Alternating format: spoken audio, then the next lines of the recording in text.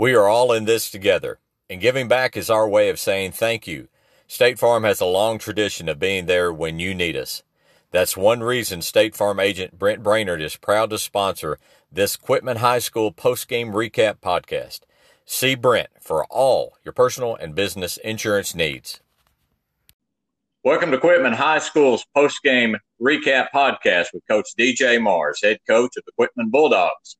I'm Brett Meek. This podcast is sponsored by State Farm and State Farm agent Brent Brainerd. Coach Mars, thanks for joining us today on post-game recap. Thanks for having me on. You bet.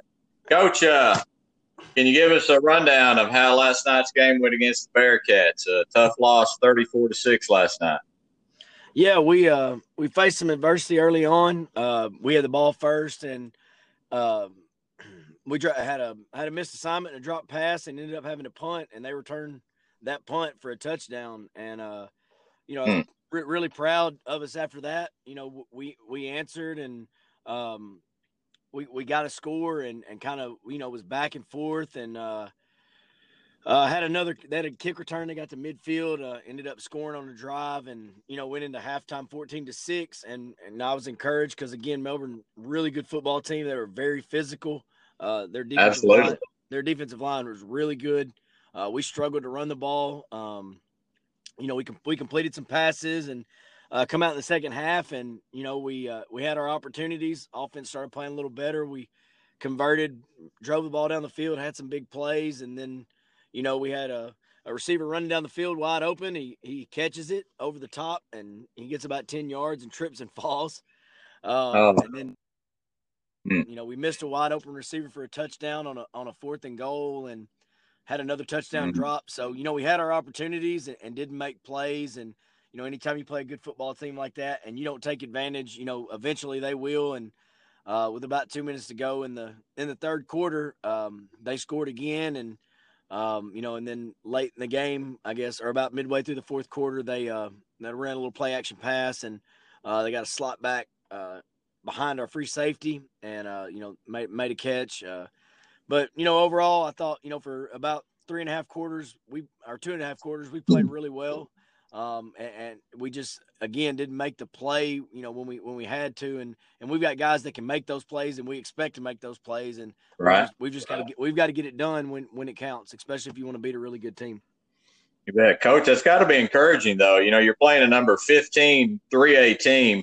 Who is, they're expecting good things out of them, and to have them that late in the third quarter, with young kids, what happened to you is going to happen sometimes. So it's got to be encouraging. I mean, like I said, it was, aside from the fact that, we just had some senior, 3-year starters that, just didn't make some plays. And, I would go right back into those same situations with those same guys, though. And I'd call the same plays, and we'd do the same thing. And I have no doubt they'd make them, but we just, I always tell them, sometimes you only get one shot at that, that situation may never present itself again. And, when the spotlight's on you, are you a guy that shines, or are you a guy that folds? And, I think some of our seniors, and they didn't make those plays last night, and they kind of took that personal, and I think we'll grow from it. And I think in 2 weeks, I think we'll see, a much better team. And I think what we got out of it physically, and I thought, like I said, the defense played very, very well, just a couple mistakes, special teams and offense. We had a fumble there inside, on our 30. Put our defense in a bad spot. They had a lot of speed, some good backs, and again, a really good and big physical offensive line. So I thought we matched that physicality for a while. We just, when you make some mistakes and you put yourself in some spots like that against a really good football team, you're not going to win. Yeah, it can catch up with you for sure. Coach, who would be your post-game recap offensive and defensive players of the game? Offensively, I would probably go with Aaron Mathis. He had over 100 yards receiving. Like I said, he had some big plays and made some big catches for us. 2 4th down conversion catches he made. And then defensively would probably be Will Litton, our Will linebacker. He got put on an island a little bit with some of what they do with the wing slot look and some inside trap, misdirection, and he made a lot of plays for us. Also Aaron Mathis on the other side. He had an interception, a big interception in the red zone. So, but I would probably go with Will Litton if we're going to go Aaron Mathis on the offensive side. I would go, like I said, Litton. He led the team in tackles, and we haven't tallied up the overall number yet, but it was easily a 12-plus tackle game for him. Coach, what grade is Will Litton in? He's a junior. Aaron Mathis is a senior, number 3.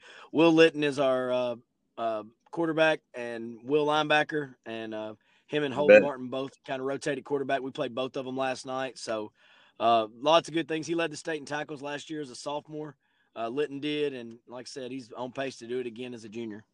You bet. Coach, I know y'all traveled to Melbourne last night. With COVID and the new restrictions, what are some of the challenges of traveling now? I mean, probably, with a smaller staff, us taking 2 buses to spread out. We gave all the kids have masks and stuff they use for school, but, we assign them travel masks. So that's just one more thing they have to keep up with. And they have to wear that the entire trip, Coach. Excuse me. They have to wear that entire trip. We make them wear them when we get on the bus, but once they get seated, we have them every other seat and stagger. That's why we take 2 buses. Yes. So from there, we let them take them off. Most of them, like I said, a trip like last night, most of them put their feet up and take a nap anyway. Then once we get off the bus, the masks come back on into the locker room. And then, once we get dressed, we kind of go out and spread out and do some things before we get on the field, and they wear it for that. And then, once we come back in and get dressed, they take them off and helmets go on as we go to the field. Coach, next week you've got a bye week. How do you handle bye weeks when you don't have a game on Friday? Yeah, well, we're going to use it as just an opportunity to work on us. With Monday being Labor Day, we're just going to give them that day off. I always say as coaches, there's the 3 days are the worst practice days possible, and it's the first day of school, picture day, and Labor Day. And it's usually because the kids aren't focused on football, I remember those days. Yeah. So we always did picture day, which we didn't get to do this year, the first day of school, and knock that out. But this year, with us not playing, we're just going to give them Memorial Day off or Labor Day off. Most of our kids will go dove hunting and things like that and just kind of get away from it for a while, and that's good. Tuesday they'll come in. We're going to go heavy film, and then we'll practice for a little while. We'll still go at 6 a.m. and watch some film and then practice and kind of fix us on Tuesday and Wednesday. Thursday we'll start looking at Mountain View, and we'll give them Friday off and give them another 3-day weekend. Let them get everything and legs rested back up and ready to roll, and then be able to hit Monday and make it just another game week and one more run before we start conference. Yeah, they should be fresh. So, Coach, up next you got Mountain View. Mountain View's next. Yes. What are you looking for with that? What are you looking for in that game? They're in the same conference as Melbourne. They graduated a couple players, but again, they are a very physical, big team up front. They've been a power I team forever. They've kind of gone to the spread. They've got some athletes. He's got a couple of receivers that can run. He's got one kid that's probably a legit 4'6" guy. He's got a new basketball player out, 6'3" quarterback who can run really well.